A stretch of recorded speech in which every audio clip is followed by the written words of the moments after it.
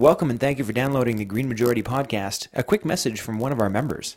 My name is Paul, and I support the Green Majority because of their in-depth coverage that goes beyond the mainstream headlines. And if you also enjoy the Green Majority show, please consider supporting us. You can do that at patreon.com/greenmajority or go to greenmajority.ca and follow the button that says how you can help.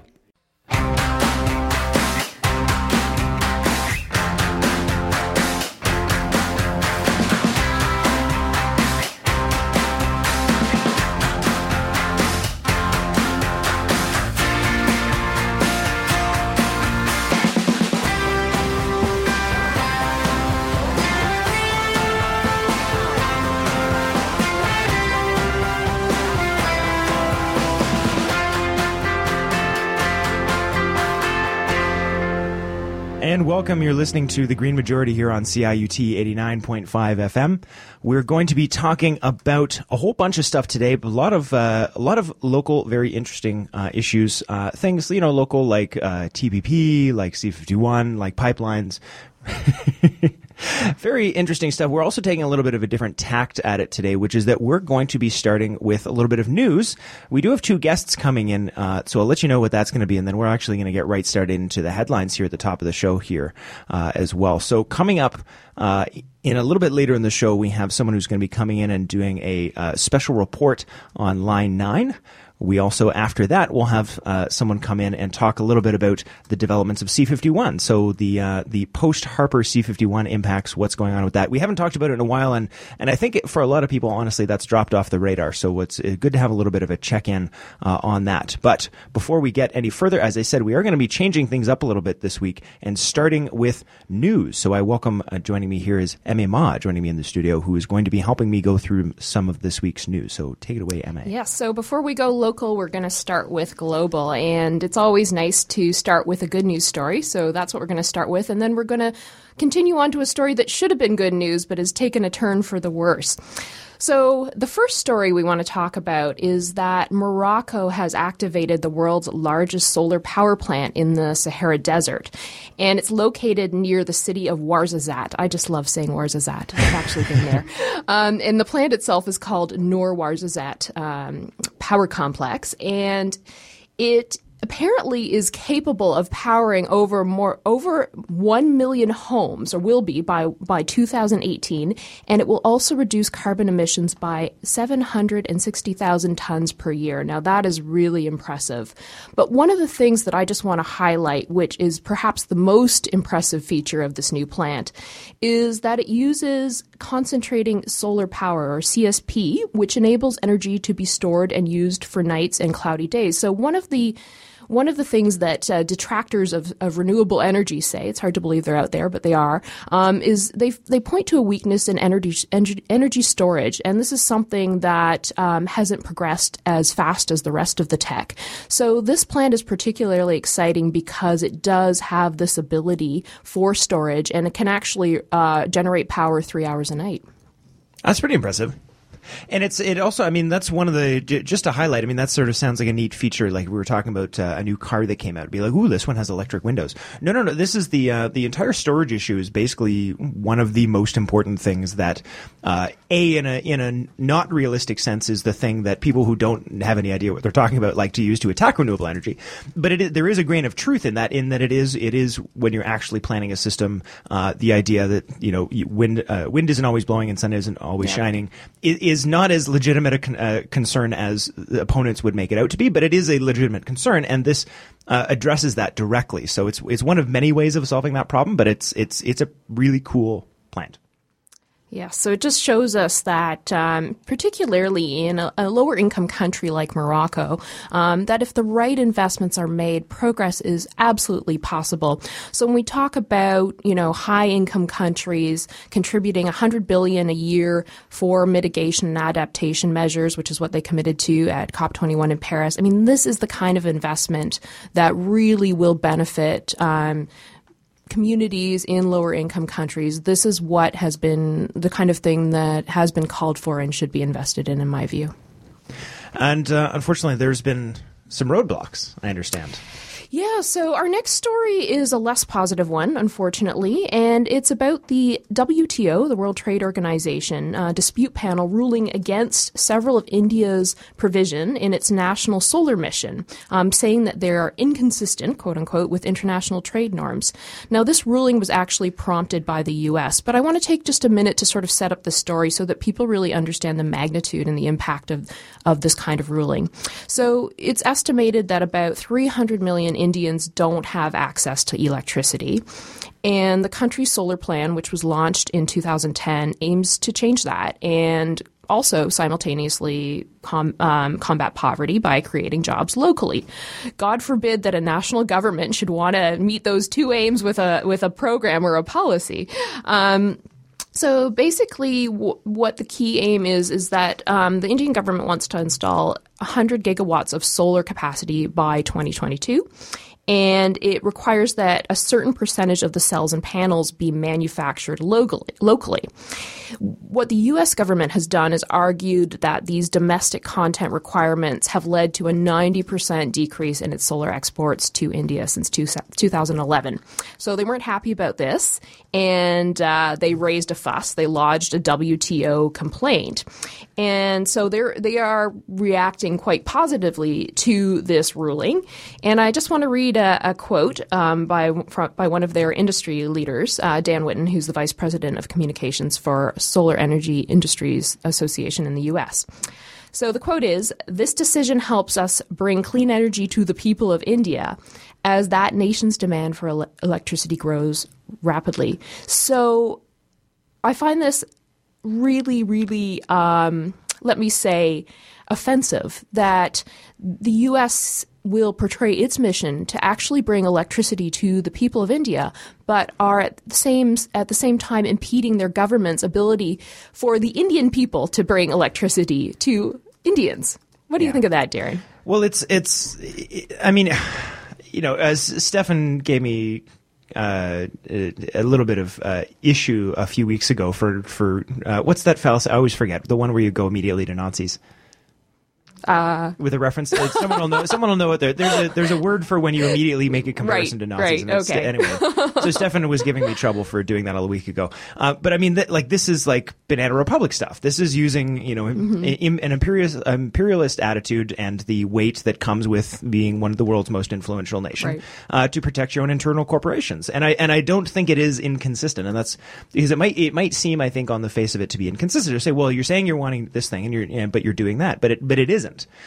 Because the way in which these sort of programs are going to go forward without any roadblock is when corporations agree. And corporations are only going to agree not when it benefits this country or that country, because they're multinational companies and they have no allegiance to any country, is when they can profit off it. And if they can't, and it's actually just going to help people, they'll stop it. And they'll stop it not because they're evil.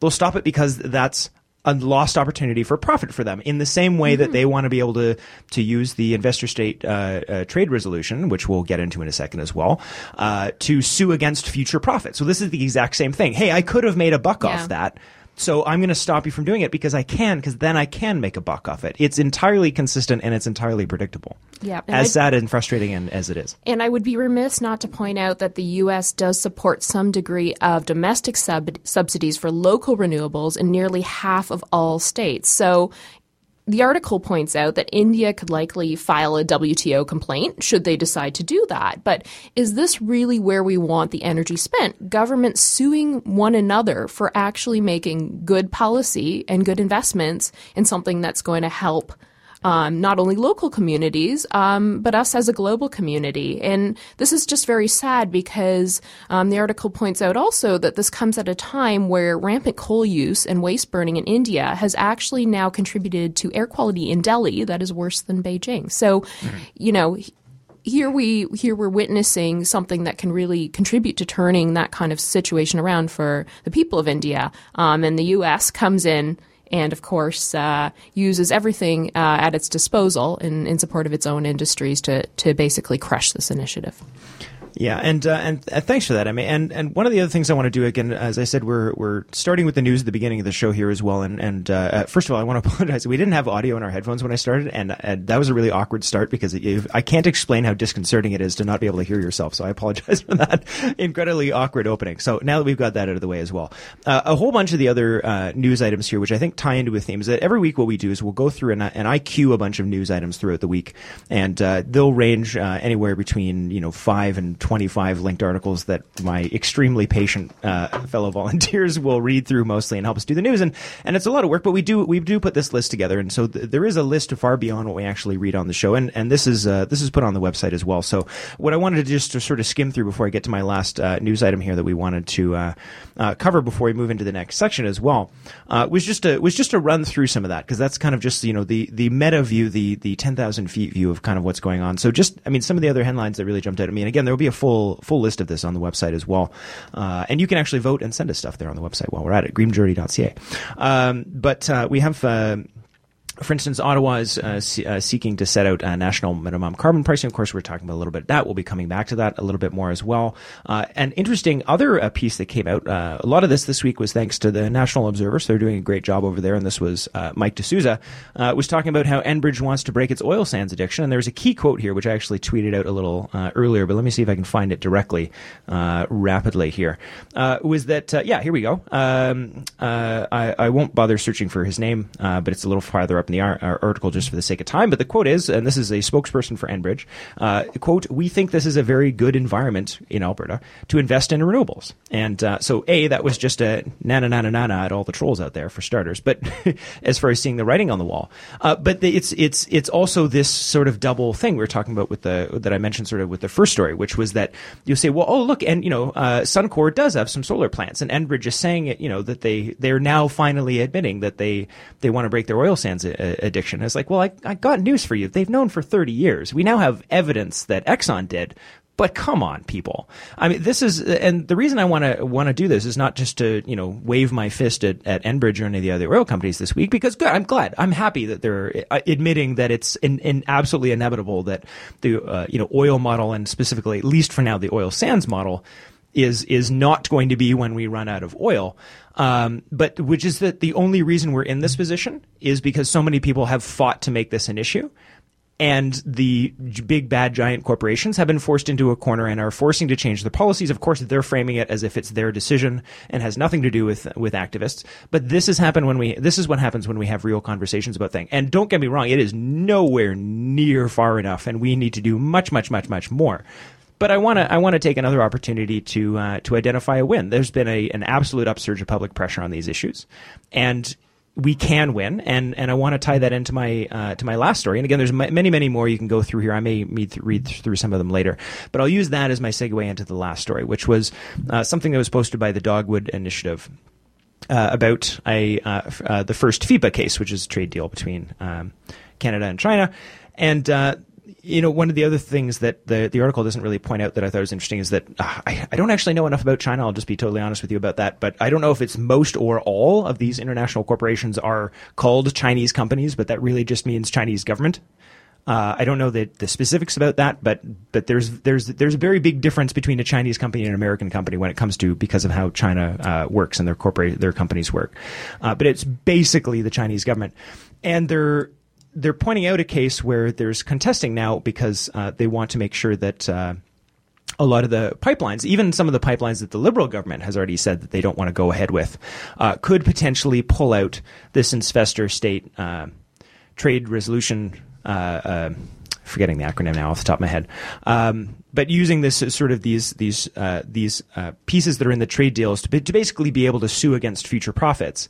And what's really interesting is that they didn't. They went through national court. And what I think the argument that's being made here, and again, you can read it on the website if you like, but the article that's being made here by Will Horder, who's writing for Dogwood, is that they didn't do it. The reason they chose not to take this under the trade court, and they went with the inside sort of a national court inside Canada here, is that they know that will upset people if they actually get to sue against future profits when we're about to sign the agreement that makes this even stronger. They know that will upset people, and they know that will make it harder to get the deal passed. And that on its own should make you suspicious. That they have this tool and they're not using it because they want to get the tool strengthened soon should really alert you and set off some warning bells. I don't know. What do you think about that, Emma? Yeah, I mean, I think it's very tactical. If that is in fact the tactic that they're pursuing, I think that it also just highlights the array of tools that we're creating that will be at the disposal of foreign corporations to litigate against our government, and that holds true for the other governments that have been parties to these agreements, and that really we're looking at setting up a direct chilling effect on positive climate action and positive climate policy, like, for example, the one that the Indian government was trying to enact in the last article that we spoke about.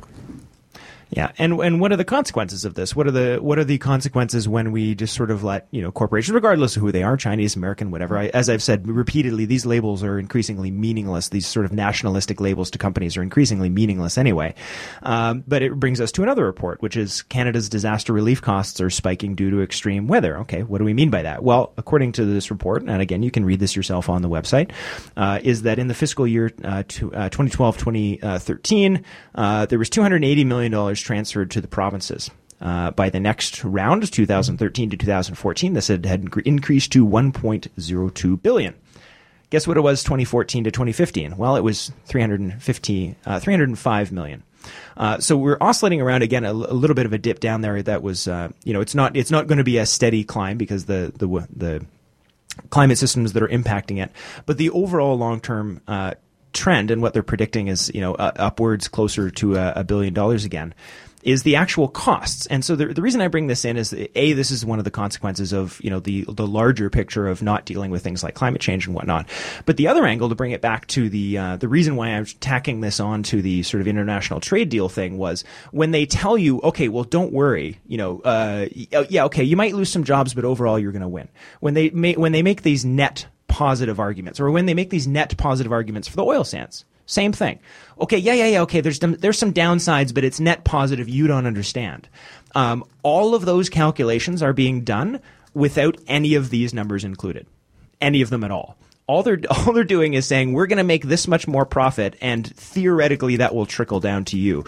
By the way, we're going to leave out the fact that if we ever do have a spill, which statistically we're guaranteed to, there's no such thing as a safe pipeline. You're going to pay for most of that. When people get sick, we have public health care. You're going to pay for most of that. When we try and do anything or try and limit the damage, guess what? They're going to sue International Trade Court. You're going to pay for that too.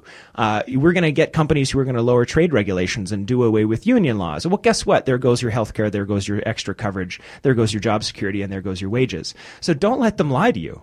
Don't let them lie to you. This is all nonsense. And if it wasn't nonsense, they wouldn't have to sell it to you in ads. They wouldn't have to get people to come on TV and wave their hands and call everybody stupid, because that's what Donald Trump does. He yells at people and he intimidates people and he calls them stupid instead of actually presenting arguments.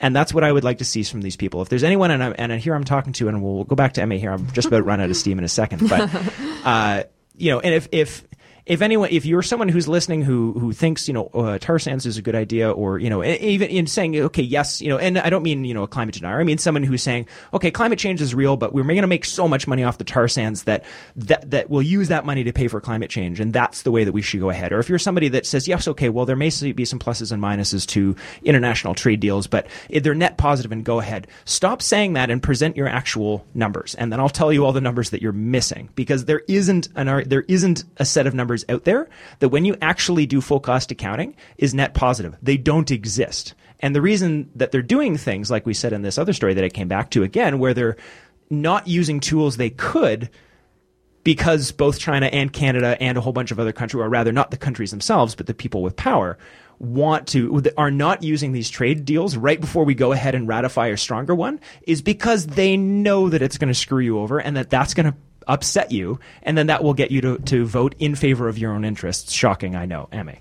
And we can promise you that there will be much, much more on the show on that particular subject. I'm kind of liking this starting on a high note. So that's why we're actually going to go away from me now. I'm going to take a deep breath in a minute. Did we wrap up comment at all on any of these news? One wrap up comment, and it's more of a heads up. It's, as Darren talked about, we're going to be talking about this next week. So the Prime Minister is meeting with all the premiers at their first ministers' meeting on climate change. This is something that the new government had been really promoting as part of their election platform, that they would meet within 90 days of COP21 finishing.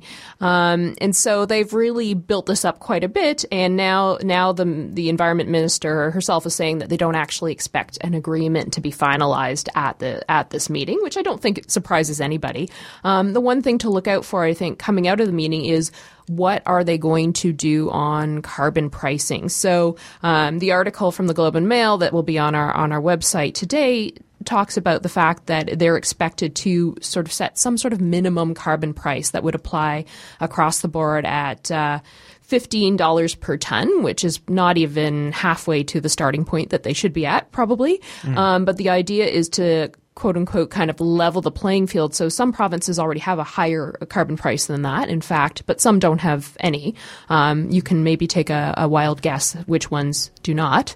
And so really what we should be looking for is how definitive is a commitment going to be coming out of that, and what work will have to be done to really hold the federal government and the provinces' feet to the fire, so to speak, to actually make very tangible commitments for developing a national climate platform. So that's a heads up for next week. That meeting starts on March 3rd, and we will certainly be talking about it on the show. Yeah, all right. So just to wrap up this section before we leave, I'll just read a couple more of the items. And we're probably going to come back to the first one we're definitely going to come back to, because Stefan's off this week. You may have noticed I didn't introduce him. He's also off next week. So in 2 weeks from now, when Stefan's back, because he really wanted to sort of take point on this, we're going to be discussing particularly an article. I'll link to it today if you want to read it ahead of time, but we're going to come back and spend some time on it, which was from The Nation, which was an extremely upsetting and extremely angering, I think, I'm trying to moderate my language here, but I'm sure you can imagine what I'd like to be saying.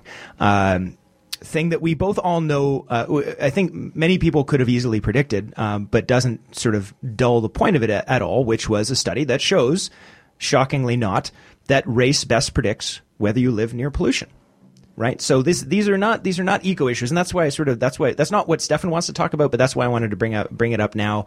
Was this is not about protecting birds and bees. This is about, these issues are connected to the absolute power structure of complete international corporate corruption and self-interest, and throwing it all on the rest of you. So if you're not a millionaire, this is about you, and you're the one under attack. And we're going to talk about that more, and I'm going to try and take a little bit of a breather here. So why don't we go ahead and take a break? Brenna Owen is also in the studio. Brenna is going to be introducing our next guest, which is David Gray Donald. David is a author of many websites, including Vice and Rabble, and he recently wrote a piece on Line 9. And Brenna is going to come back right after the break and help David walk us through what is going on with Line 9. What's the latest? So we'll be dealing with that right after the break. You're listening to The Green Majority here on CIUT 89.5 FM, and we're going to go now to Edward. Edward, we missed you, buddy. We haven't heard you in a few weeks. How's it going? And then please tell us what we're going to listen to. Well, it's going pretty good. Getting into the tough season for university. A lot of midterms, a lot of problem sets. You sound tired, buddy. Yeah, I got 3 hours of sleep last night. So. And he's still here. Yep. Oh man, you're the best. Yep. All right. So we got April Wine. Rock and roll is a vicious game. All right, we're back. You're listening to The Green Majority here on CIUT 89.5 FM. You could be listening on one of our wonderful and very appreciated community radio partners all the way across the country or into the United States as well. Or you could be listening on the podcast, which if you are, we have a special extended bonus show for you as well. Sabina is going to be joining us at the end of the show, and she's going to help us talk about a little bit more about the TPP, but specifically with regards to seafood exports and the impacts on the federal Fisheries and Oceans Minister. Fishies and Oceans. Fishies and Oceans. This is a tongue twister. Although you can tell how much better it is, or easier it is for me to start when I can actually hear my own voice. The contrast is incredible. I don't know how to explain it to folks that aren't used to talking into a microphone, but it's really weird.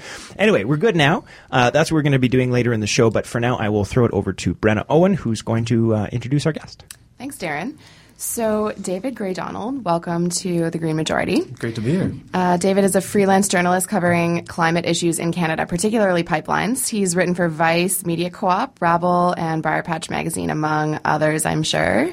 And we're going to speak a little bit about Enbridge's Line 9 pipeline this morning. I've got a few questions, but I actually just wanted to give you the floor for a bit of a recent report on what's going on with Line 9. Yeah, thanks. I'll frame this sort of, we were talking before about how pipelines are a big issue in Canada right now. I'm not sure if people saw a very popular article from David Suzuki, beloved and detested throughout the nation, who he was sort of said, why are we still talking about pipelines?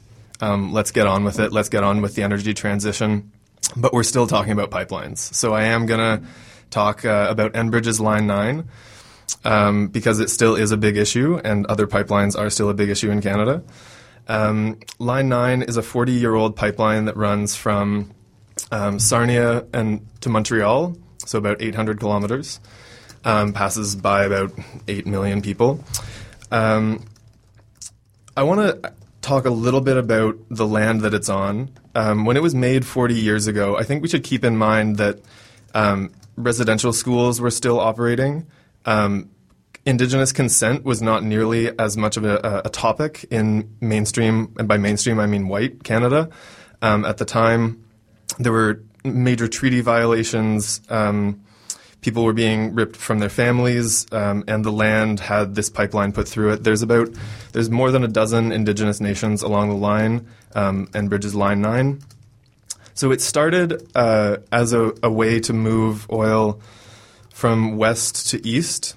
So there were crude oils being made in the west and moving east, and then changes in the international markets made it so that sort of overseas oil, which was cheaper, was being brought from Montreal into the interior of the continent. And then in 2012, markets shifted again, and the tar sands were expanding. So the idea was put forward by Enbridge. They said, let's reverse it again to put diluted bitumen, so tar sands oil, through.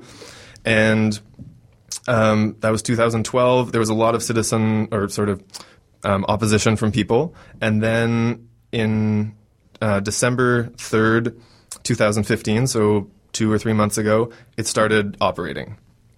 So oil started moving. This is tar sands oil and Bakken, which is sort of lighter oil from Saskatchewan and the Dakotas, moving through the pipeline.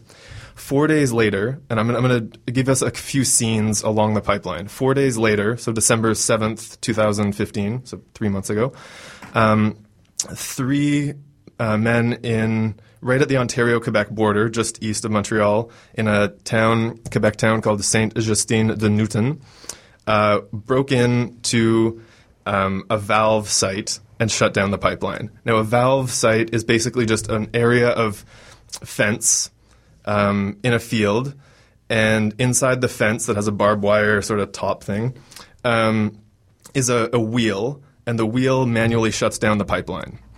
That's to both prevent loss of oil if there's a break or a leak or a rupture, and also protect the environment. But really, it's, they make it so they don't lose a whole bunch of oil when there's a spill, so they can manually shut things down.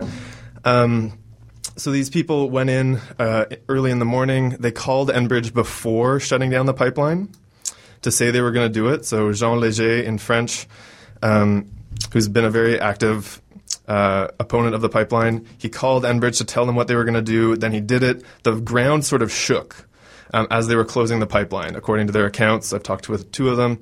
And then they didn't quite shut it all the way. Then the former mayor of the town, Patricia Domingos, showed up, and she acted as the spokesperson for the rest of the day, called Enbridge and couldn't talk to anyone in French, and then Enbridge called her back in French, and they were saying that they didn't see anything on their system. Like, there was nothing showing up that said that there was any sort of malfunction or closure in the line. So the police had showed up at this point, and the protesters had themselves locked onto the valve with U-locks around their necks. So what they did, actually, is they unlocked in front of the police. The police were, like, in their cars, 100 meters away or so, unlocked, shut down the valve all the way, and then locked back on, which is a bit gutsy. And then it's actually very hard to tell. So whether Enbridge shut the pipeline down or whether that shut the pipeline down. Enbridge claims that they shut it down as a safety precaution. The protesters claim they shut it down. I was writing for Vice at the time, and Enbridge doesn't talk to Vice, which is anyway. So then over the course of the day, more police showed up, more supporters showed up and sort of set up some tents. By nightfall, the protesters had been removed. The firefighters had cut the wheel that they were locked to, and then one of the protesters went to the police station with the U-lock still around his neck, and the police station wouldn't press charges on him at that point when he still had the U-lock around his neck. This protester, going by the name Will, then wrote an account called "The Cat is Out of the Bag. It's easier than anyone thought to shut down a pipeline." 2 weeks later, at the other end, very close to Sarnia and Aamjiwnaang First Nation and what's known as the Chemical Valley, where there's over 60 large industrial facilities, 3 women, including Vanessa Gray from Aamjiwnaang First Nation, basically did the same action. They broke into one of these fenced-off sites and turned the wheel. They had people filming it, and then they were arrested, this time much more quickly than the previous time. And in both cases, the protesters are being charged. In that case in particular, the charge is actually very severe. It's mischief endangering life. The maximum sentence with that is life in prison. They did call ahead beforehand to let Enbridge know what they were doing. There is a slight possibility that when you do shut a valve, the pressure buildup in the line, you can imagine there's a lot of diluted bitumen, which is kind of like a hot, crunchy peanut butter, moving through this pipeline, and then it hits a solid wall. You could imagine that there could be a risk that something breaks. And oil goes somewhere, which is why they called ahead of time to let Enbridge know what they were doing as a safety precaution. Their intent was not, from talking with Vanessa, not to hurt anyone, but to shut down this pipeline that does not have consent to operate on their land. Aamjiwnaang had its, over a course of about 100 years, 1850 to 1950, had its exclusive territory reduced by about 2/3 through illegal land grabs and treaty violations. A bit further over, and I'll wrap up in a second, a bit further east is Chippewa of the Thames First Nation, and that is there's a number of First Nations that have issue with Line 9. Chippewa of the Thames First Nation is the only one that is pursuing legal action through Canadian courts. They went to the Federal Court of Appeal, and that decision came out in October, and they claimed that the National Energy Board and Enbridge did not get their consent, that there's a whole legal battle there that you can check out. They lost that case in a decision of 2-1. 2 judges sided against them, 1 judge sided with them. That was in October, and they are now pursuing their case at the Supreme Court of Canada. I should remind you, the pipeline is currently running. The First Nation still claims they were not consulted. The Supreme Court challenge is shaping up to be very interesting. The Miangan Henry of Chippewa of the Thames First Nation has indicated that the cost of this case is going to be somewhere around $500,000. Not small change. There are some funding campaigns to help with this cost, but taking these corporations and the government to court is very costly. This case is seen as one of the only ways to sort of fight back against Line 9. There are also safety concerns that various municipalities have. They haven't been given the emergency procedures on what to do if there's a problem with Line 9 with this new material. Diluted bitumen is a different material than the crudes that were coming in before. It sinks in water, so there's just a different emergency response that they have not been given. But it's sort of this case where the pipeline's running. A lot of people have sort of given up. Some people are really fighting hard to keep going on Line 9, and a lot of people are sort of shifting their gaze towards Energy East, which is a pipeline 3 times larger. So it's kind of this gray area right now, I'll say, about Line 9 and how do you stop it? Do people give up? Do they focus on Energy East? Do they keep fighting? And so that's about the update on Line 9, and I'm interested to... Yeah, I have a couple of questions. Yeah. Thank you so much, David, because I think my sense is that perhaps not every... And there has been substantial actions and voices coming out against the pipeline, but what is your sense of how many people actually realize how close they live? Like, I'm from... My parents live in Port Hope, Ontario, right, which is like a few kilometers kind of... The pipeline runs a few kilometers north of that community, just like countless other communities along the 401 and in the GTA. So, and that's just in my tiny little like world of where my family lives. So what do you think? Oh, no, I know. And I just wanted to jump in another example. I took a picture on our Instagram a few weeks ago where there's a picture of the walk down from street level at Finch Station. And so it says Subway and there's a big TTC sign and you see a giant condo building in the background. And then literally like within less than an arm's length of this TTC sign, where it's a subway station in a major city, it says "Danger, beware, Enbridge pipeline." Right. Like, I don't know what else to say so about it. what Sorry, is I just your had to jump in. sense of people actually being aware of how close this pipeline is, and, for example, sense of the like precedent of Enbridge? So, like, I think it was Line 6B in Michigan, causing $1 billion spill. So. Yeah. I think there are a number of people that know about it. It's not something that mainstream media has really pushed as emphasizing the dangers, although both in Montreal and Toronto, there were similar concerns to what is you're raising here that did go to the sort of city council, and Toronto was very concerned about the danger posed to waterways. And so they asked the National Energy Board, they sort of pushed back against the National Energy Board, which is seen as sort of Harper's cronies, oil cronies. And they sort of said, you need to put emergency valves on both sides of waterways because this is too dangerous for our people.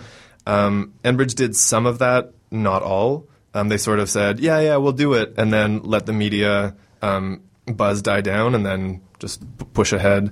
I think the cities have played a role also in de-escalating the people. So Stop Line 9 was a big campaign in Toronto, and it did create a fair bit of buzz. I think, the governments and the National Energy Board and Enbridge have done a fairly good job at getting people through slowly just saying, yeah, we'll do it, to get people to sort of forget about it.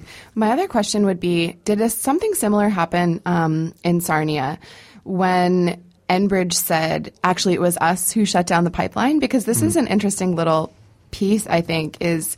So Will comes out and says it's actually much easier than you think to shut down a pipeline, which seems to be like it could be precedent setting.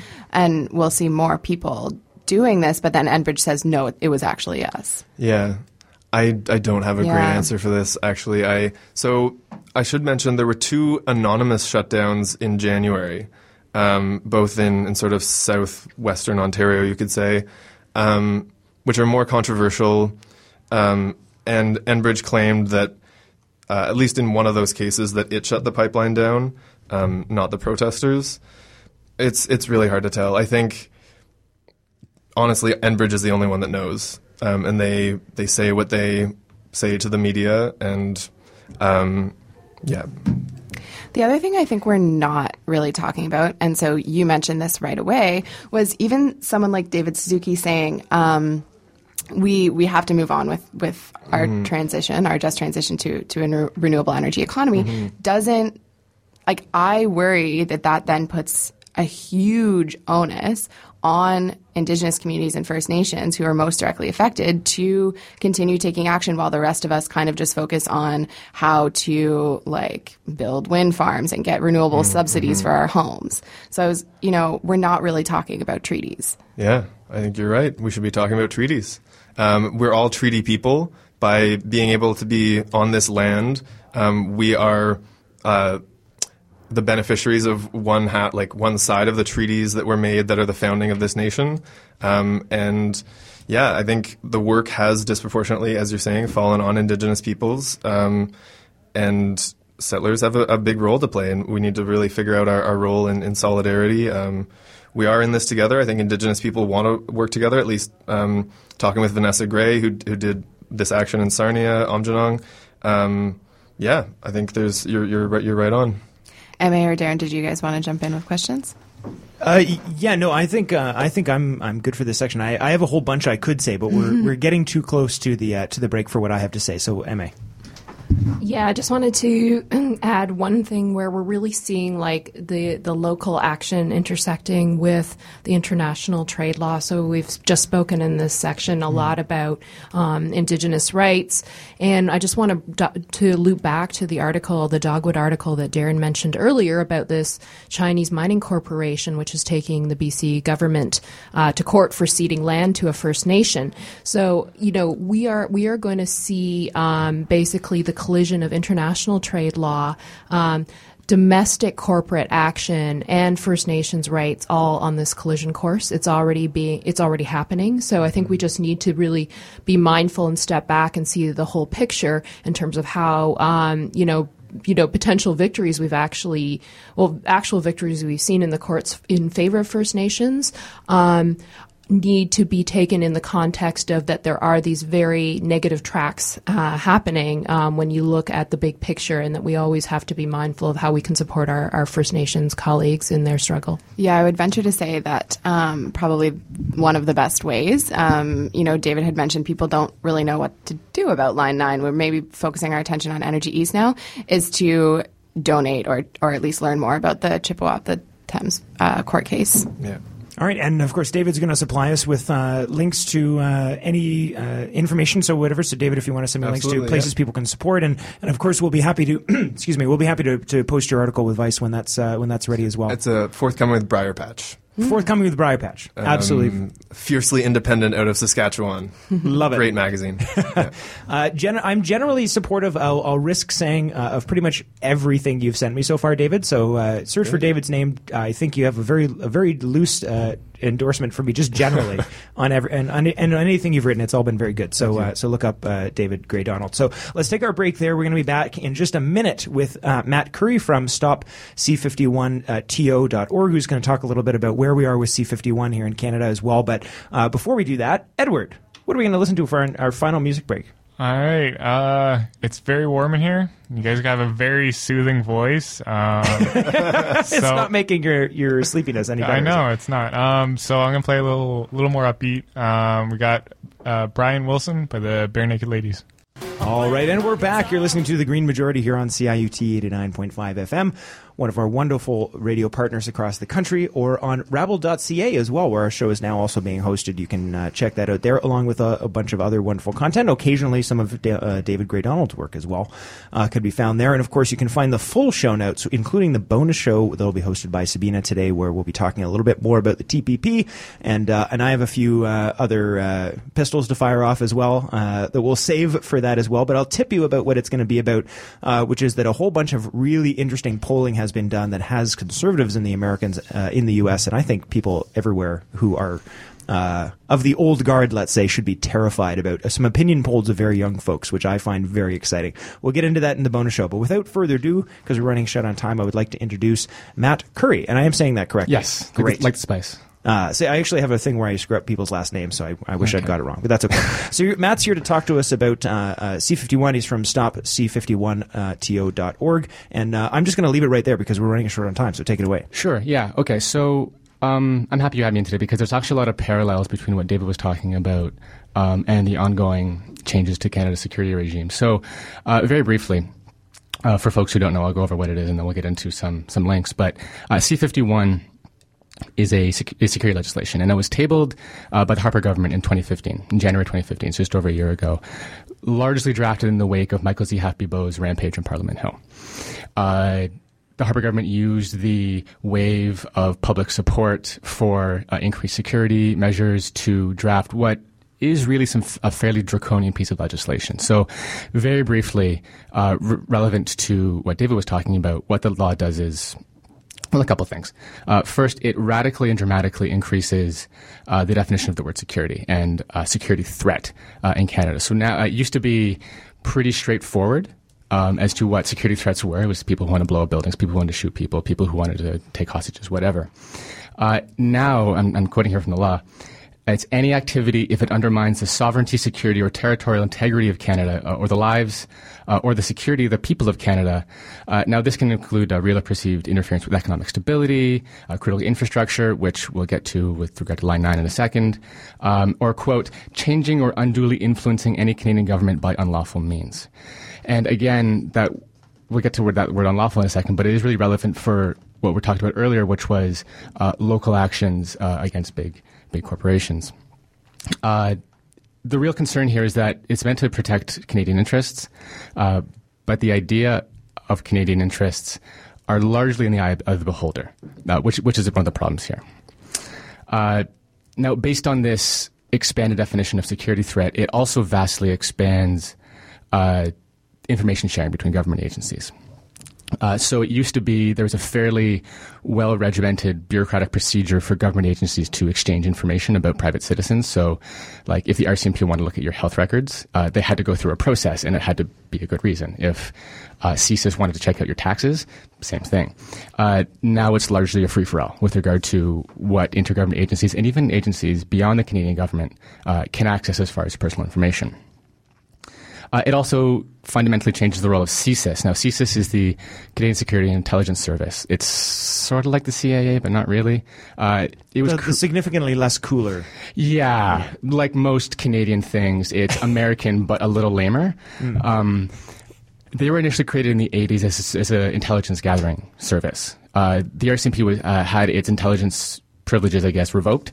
CSIS was created, and the idea was to create a buffer between policing and intelligence, because the RCMP had this kind of weird habit of gathering intelligence and then like breaking the law and burning people's houses down. Really?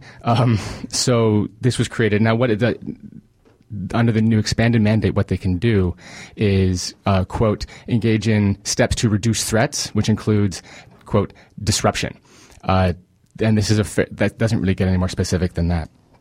It can include violations of your charter rights or laws, as long as there's a secret warrant ordered in a secret proceeding overseen by a judge. So just to be clear, as long as somebody somewhere with no recourse or accountability has some reason that they don't have to tell you to think that you might have done something, they can violate your most basic Canadian rights.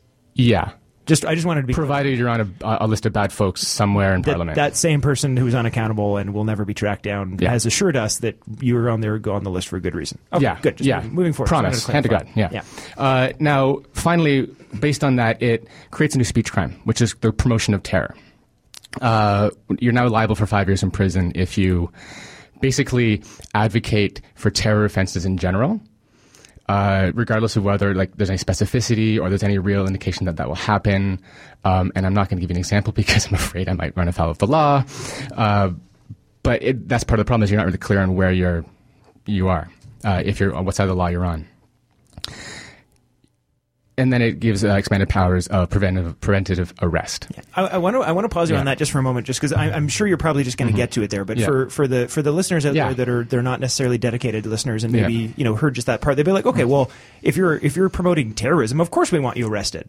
So what do we mean by terrorism? Well, that's the thing. The first thing I talked about was the broadening definition of security threat, right? So when we're talking about Line 9 protesters shutting down Line 9 under the new definition of security threat, that's a threat to the security of Canada and thus warrants a response from anti-terror groups in this country. Security of Canada is increasingly being convoluted with quote-unquote energy security. Right.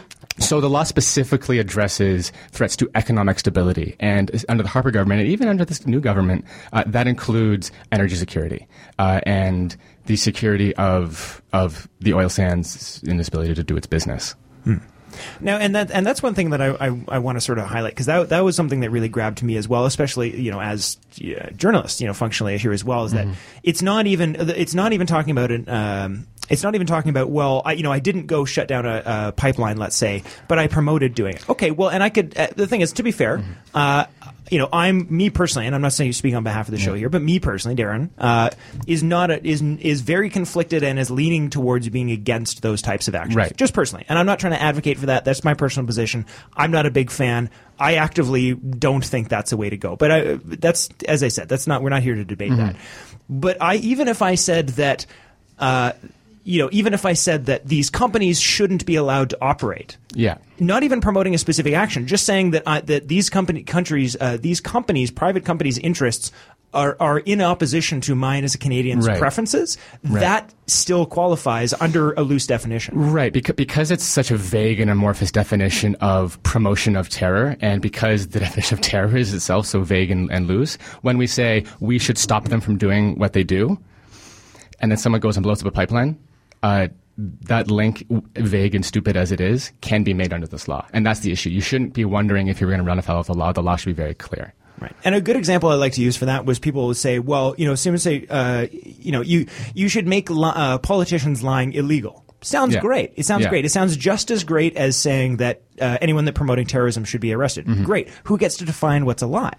Where does that line go, right? Well, there's bending the truth. And who gets to decide where that line is all of a sudden becomes where all of the power of who's a just and who's unjust is. And that's just too much power under one person's personal decision. It just can't. It's a system that's flawed inherently. Well, and herein lies the major issue: is that all of this expansion of security culture was done without any expansion of oversight, right? So the directive is set by like the Minister of Public Safety secretly, and then there's no review process to be like, hey, you way overstepped what is reasonable when you arrest all these people. It just happens, and so one person gets to secretly set the agenda for what is a threat to security, and that's just it. The book closes, and we also have to accept that because there's no recourse for addressing that. And I'm wondering, and Brenna, I know you want to jump in, but I want to get your thing on this too. Is at what point, like, why should there ever be? And maybe you can mix this into what you were going to say, but why should there ever be a secret? Like, under what circumstances is there an argument for ever having a secret trial? I don't know. I know you wanted to jump in, but just was right there. So maybe Matt can loop back to that in a second. But go ahead, Brenna, first. Yeah, I mean, what I was going to say is that I think something that's been lacking in the dialogue about C51, both like pro C51 and also against C51, is that we're not talking about the racisms in the way that these new expansions of our security regime are going to be applied. So we literally were just talking about how a lot of the burden of fighting pipelines is falling on Indigenous communities, and who is going to be disproportionately targeted by this legislation. So, I mean, I think you've hit upon a good point, is that this targets people who are actively resisting the government of Canada in any real means. Those people tend to be people of color. They tend to be Indigenous communities. They tend to be otherwise marginalized people. And so something that didn't actually get talked about a lot during either the election campaign or the campaign against this bill before it became law was the fact that the people fighting this law are not the people it's going to affect, right? Like, I'm a fairly well-to-do white guy. I'm not going to get the full brunt of the government boot on my head. Other communities who are already silenced are going to experience that. And that's something that doesn't get discussed enough, is that this is a law targeted against people who are already marginalized. And let's just tie back in again, we're not going to get into it, but I'll just at least say the name of the article that I mentioned earlier, which was that you can basically almost perfectly draw lines around exposure to pollution and what your race or socioeconomic background is. It's almost a perfect overlap. Yeah. Right? So there's no secret about who this is affecting and who it benefits. And I think that's one of the reasons why it's been so hard to sort of stop this sort of thing, is the majority of the people with influence, aka white people, are the majority of the people who are the least impacted. Yeah. And so it's really, really, really easy to distract them. That doesn't mean, of course, I'm not saying that all white people are evil. What I'm saying is it's really, really easy to not care so much if you're white. Because you're not the one who's bearing the brunt of it. Well, and this is the issue that we hear a lot is, well, why should I care? I'm not doing anything wrong. Right. And what do you have to fear? Yeah, you're not doing anything wrong. What do you have to hide? That's not the point. The point is that our Constitution is now largely invalid. And what I like to say about that too is that, like, now that the Liberals are in power, all of those conservatives that were for C51, I guarantee you, are terrified, or they should be, or they're idiots. And it works the other way too, right? Any liberal who thinks this is okay, but don't worry because it's Justin Trudeau, he wouldn't do it as Justin. Okay, well, first of all, I think you're being ignorant. But second of all, what happens after Justin? And those people get those same powers. So unlike the Patriot Act in the States, which this act largely mirrors, C51 is the law now forever. There's no sunset clause. There's no sort of emergency period. This is the law forever. And so, to your point, after Trudeau goes and we get, I don't know, Rob Ford, it's still the law, right? Yeah. So I'm afraid we will actually have to leave it there, but I'll give you an opportunity to do a final comment if you want to do a shout out to your event or so website or anything. Real quick, if you'll permit me a shameless plug, Stop C51 Toronto is having a super cool funk show on March the 12th at the Central. That's 603 Markham Street near Honest Ed's. We're going to have a lot of cool funk music, DJs. It's going to be a super cool time. You can win prizes. There's free T-shirts. Check us out, stopc51to.org. Yeah, and if you're not in Toronto, for many of our listeners as well, you can check out the information, and we'll have posts to a lot of this information on our website as well. So you check out greenmajority.ca/podcast later today, and all this will be posted there as well. We'll have to stop it there. However, we are going to be in the bonus show, and Matt, you're invited to stick around for the bonus show. So if you're listening live somewhere, go to the website, download the podcast, and you'll hear the bonus show. We'll be back to talk about TPP with Sabina. But that's all the time we have for on this week. So thank you very much for listening to the Green Majority here at CIUT. I've been your host, Darren Kaster, and have a good green week, folks, and we'll see you all real soon. Take care. Thanks.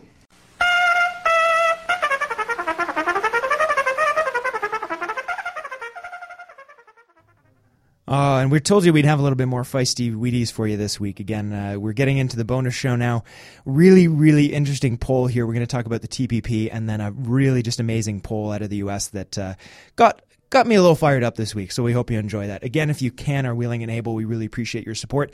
We're collecting news and helping people analyze it and compressing it in a format that allows people who don't have a lot of time to really stay up to date about the most important and pressing issues. We hope that that's why you're listening, and we'd like to bring that message to a lot more people. So if you can support us, we'd really appreciate it. You can go to patreon.com/greenmajority or just go to greenmajority.ca and follow the button prompts. Thanks so much and enjoy.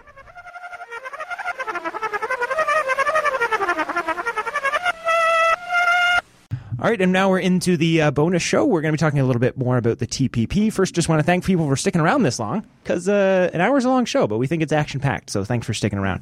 Sabina is now going to tell us a little bit about, I'd actually also been very interested in this story, but this was the one that Sabina wanted to talk about, so that's great.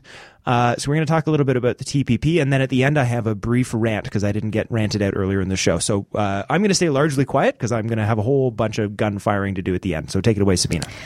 Great. Thank you, Darren. So recently a briefing published by the Federal Fisheries and Oceans Department is urging Minister Tutu to help rebuild its scientific research capacity. Under the former government, several budget cuts were made to crucial research programs such as the management of fisheries and ecosystems, management of ecosystems and science, and worst of all, the closure of the experimental lakes area, which was a world-class research site, researching things such as climate change, acid rain, and it is now operated by the NGO International Institute for Sustainable Development. However, the Federal Fisheries and Oceans Department is also currently suffering due to an aging Coast Guard workforce, as well as poor recruitment strategies. Another issue is infrastructure, and they're having challenges with storing and managing their data. So a way in order to move past these budget cuts, the briefing says that it promotes the TPP as an economically viable solution to make it easier for the growing Canadian fisheries and seafood exports. So annual exports have been growing for 25% in the last 5 years, and $5 billion have been made due to reduced traffics from trade agreements. As we all know, the TPP is condemned due to its implication to the environment, yet the department, who is responsible for conserving marine life and helping Aboriginal communities, is actually telling the minister to deepen their trade agreements with China and India. So what I would just like to say is I would like to raise the bigger question of how the TPP is being promoted by this governmental agency, which might not in the end actually get any benefit from it. Emma, do you have something to say? Yeah, so I was actually quite surprised that at public service level that there would be such a strong endorsement on what is actually quite a political level issue in my view. I think this is also a very interesting example, as you've highlighted, Sabina, of right-hand, left-hand problems, and it's actually all embodied in one department where you have the conservation element, but you also have what is they perceive clearly as a mandate to support economic development in fisheries. So there's the way they've positioned themselves, there's actually sort of an inherent conflict in terms of promoting both conservation and economic development.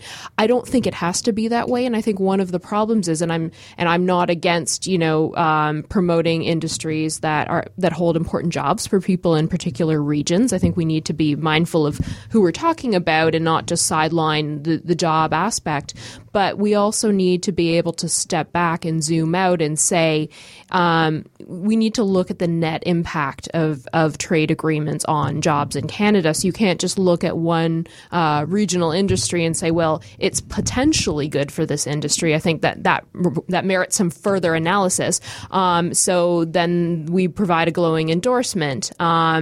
Without looking at the net cost, not only to other jobs and other sectors, but also to, obviously, the environment. So I think this is a very interesting case study of where we see trade promoting a collision of interests domestically in Canada. And I think this also ties into what you were talking earlier about the WTO, the World Trade Organization, and how they were all for going with the solar plan for India. But then when India wanted to increase their own economic empowerment, then America was saying, no, this isn't possible. So I think that a similar thing could happen here if people want to increase fishing job opportunities for Aboriginal people or other people that are in the areas that are most affected by this.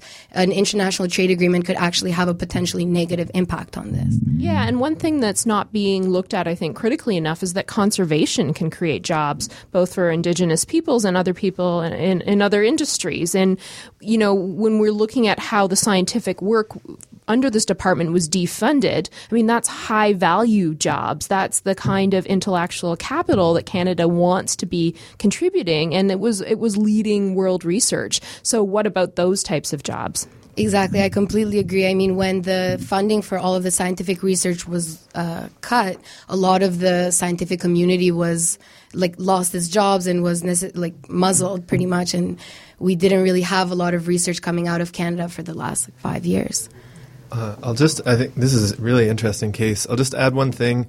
With the previous government, the Conservatives, they would have said, we need trade, we're just going for it. And you kind of get what they're saying. The Liberal government, and I think we're going to see this in a lot of cases, as you're saying, they'll say one thing and sort of do another. We need to do conservation, so we're going to do this really destructive trade agreement. And so you never really know what to believe and what you're getting from this guy. And this is going to continually happen. This is the Liberal way. They speak well and do bad. Whereas the Conservatives, say they're going to do bad stuff and then do it. It's just a bit of a change.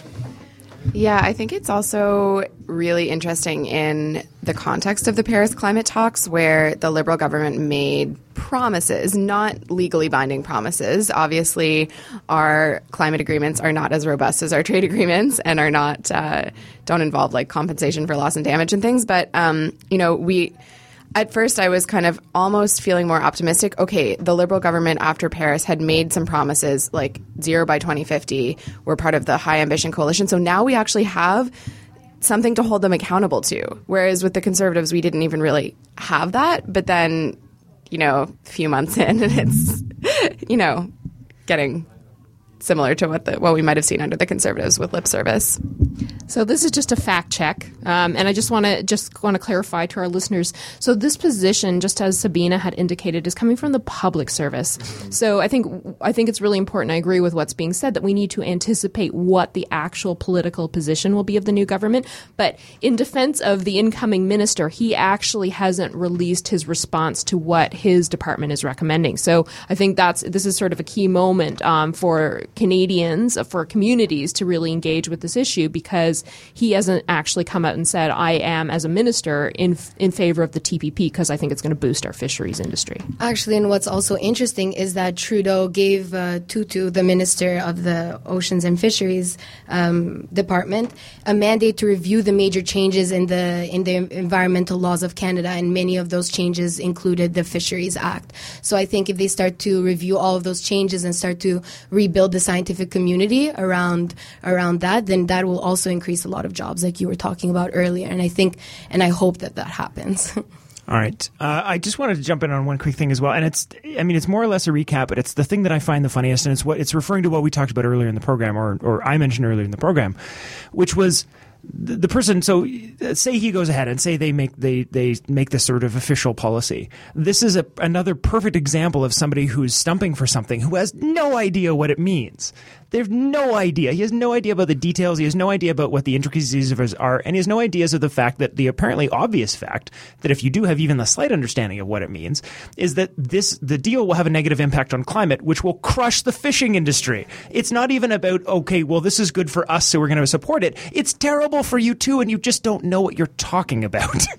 And I hope it's that they don't know what they talk about and not just actual corruption. I'm assuming they're ignorant in this case. And the best part about it is that they're talking about a sustainable economy. And when you think about sustainability, you think long term. You don't think about your next ROI. And this is what they're trying to say here is that, go on this trade agreement because we're going to save billions of dollars in taxes. However, that is very short-term thinking. And if you're talking about climate change and if you're talking about any kind of environmental strategy, now it's time to think long-term and it's not time to think about business and ROIs. All right. So I just wanted to sneak one other thing into the podcast here. We're running short on time here. I want to wrap it up soon. So I'll just introduce the final topic as well. And again, all this will be posted. So if you want to read this for yourself, please go ahead.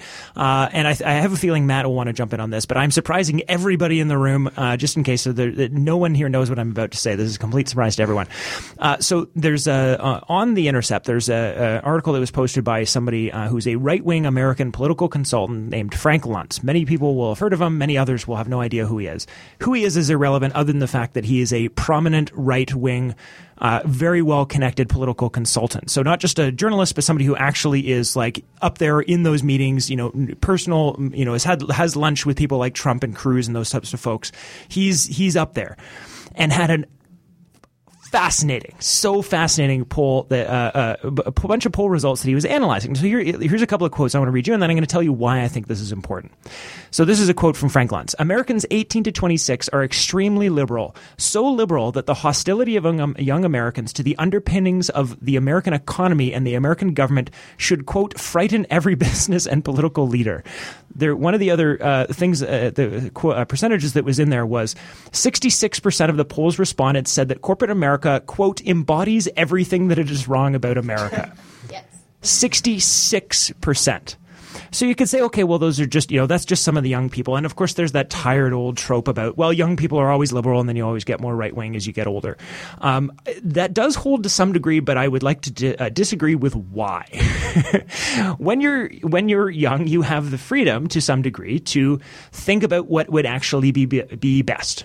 And when you get older, you get part of that system, and all of your interests, all of your personal security is tied up in the system that you would then be attracting. So the fact is not that you get older and wiser. The fact is that you get older and you get more entrenched in the system that you are now theoretically wanting to oppose. So what we see right now here is some really amazing stuff. And I just want to say one or two more things, and then I see Matt starting to weight shift like he has something he wants to say. So hopefully figure out something to jump in on here. Most liked and respected political figure by millennials right now is top four: 31% Bernie Sanders, 18% Barack Obama. Think about that. 31% Bernie Sanders, 18% Barack Obama. He's crushing a sitting president that is very, very popular. 11% Hillary Clinton, 9% Donald Trump. So you go through three liberals before you even get to a conservative. And one of the other things that is really interesting was, now this is of anyone. If you could have dinner with any of the following people, whom would you choose? Anyone. Who would you choose? 18 to 21-year-olds. Number 1, Bernie Sanders. 2, Barack Obama. 3rd, Bill Gates. 4th, Ellen DeGeneres. 5th, Jennifer Lawrence. Then Taylor Swift. Then Beyonce. Bernie Sanders is crushing Beyonce among 18 to 21-year-olds. Crushing. And then Oprah, and then Hillary, and then Donald Trump. This is amazing. 58% of respondents say they agreed with the statement, America isn't better or worse than most other countries other than that America, with that American exception. So basically, young people is nonsense American exceptionalism. These are all really, really good signs. Now, I could go on for quite some time, but there's a whole bunch more slides, but I won't. The point of this, before I let Matt jump in, the point of this is that we're going to be doing a whole bunch of shows coming up now. I have a show plan that I've been planning for a while called the Limits of Democracy. I have one that we're going to do after that called the Limits of Capitalism, and we were going to do a whole bunch of the limits of things. This will be coming up in a few months. I'm going to try and plan it out really well and make sure that it's really well researched and whatnot when we do it. The point is, though, is that I get a lot of people who, when I start talking about sort of systemic change and big societal changes, they say, well, that's too pie in the sky. It's too far off.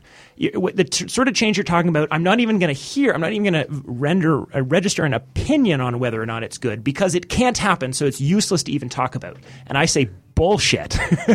Bullshit, because everybody who's young, this isn't just the normal thing of young people. There's a giant appetite for change. And that's why Bernie Sanders and Ted Cruz are leading. And that's why if you compare Bernie Sanders to Donald Trump directly, Bernie Sanders crushes him, and Hillary Clinton is currently losing in some national polls to Donald Trump. Fascist Donald Trump is because people are just really pissed off at the establishment. And it is our loss if we don't take this upsurge in interest in how we run things and how the world works to actually use it for something. So there, I'm about spent out, but Matt, I'll cede the floor to you for now. Okay, so I just want to pick up on something real quick that I think you've already identified, but I think is really interesting, is that so this guy, I actually have no idea who this person is, but the person that you referred to, their opinion is sort of not unusual amongst establishment white dudes. And that's always been the case and always will be the case. Oh my God, the young people are coming and they have these crazy ideas and they're doing weird drugs and they have long hair and whatever. And that's always been the case and that's always been fine.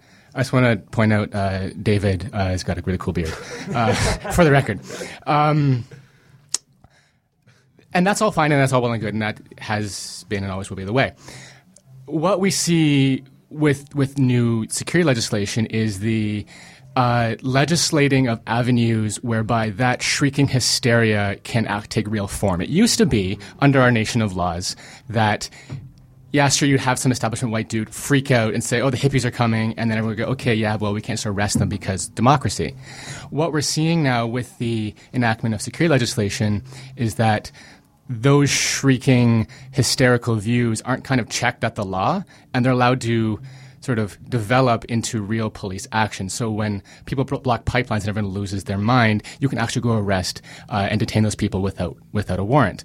When First Nations decide they're going to block railways because they violate treaties, you can actually go send in the RCMP and violate the territorial integrity.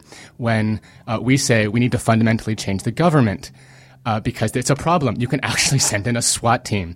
And we're seeing the removal of barriers from between people who want to arrest all of the hippies and all of the, quote, radicals, which we actually would fit that category in those people's eyes, and real legal action against them, which should terrify all of us. I think I'm just going to add an upside to that because I feel like I have to. That was me being an upside. that was me being excited, actually. So the one thing I would add is that if we look at this on a historical timeline, that these conversations, particularly in America, were not permitted to be had. Like if you look at the McCarthyism, for example, and you look at how quickly the label of communist or anti-American could be put upon somebody with the mildest of political views. In my lifetime, I have seen a huge shift that young people are questioning economic and political models, that they are exploring things that diverge from the status quo. And the fact that Bernie Sanders has gotten as far as he had would never have happened, I would argue, even 10 years ago. The fact that he is considered to be a legitimate actor on the American political stage, and that he can say the things freely that he has said without being completely socially and politically ostracized is huge progress. And I think we just sometimes, and I am not trying to contradict anything that's been said on the show, but sometimes I think we forget about the historical timeline and the fact that we are seeing a shift. Now, there's a lot that we need to do to entrench that kind of progress, that kind of shift. And there's a lot of work around institutions that are still actively trying to enforce the status quo. But young people today are thinking so much more freely than they were 10 years ago. So I want to just end off on that note. Okay, and I'd just like to also say that I completely agree with what you're saying, Emma, and just recently I read an article that said that quote-unquote millennials, which is a word I despise,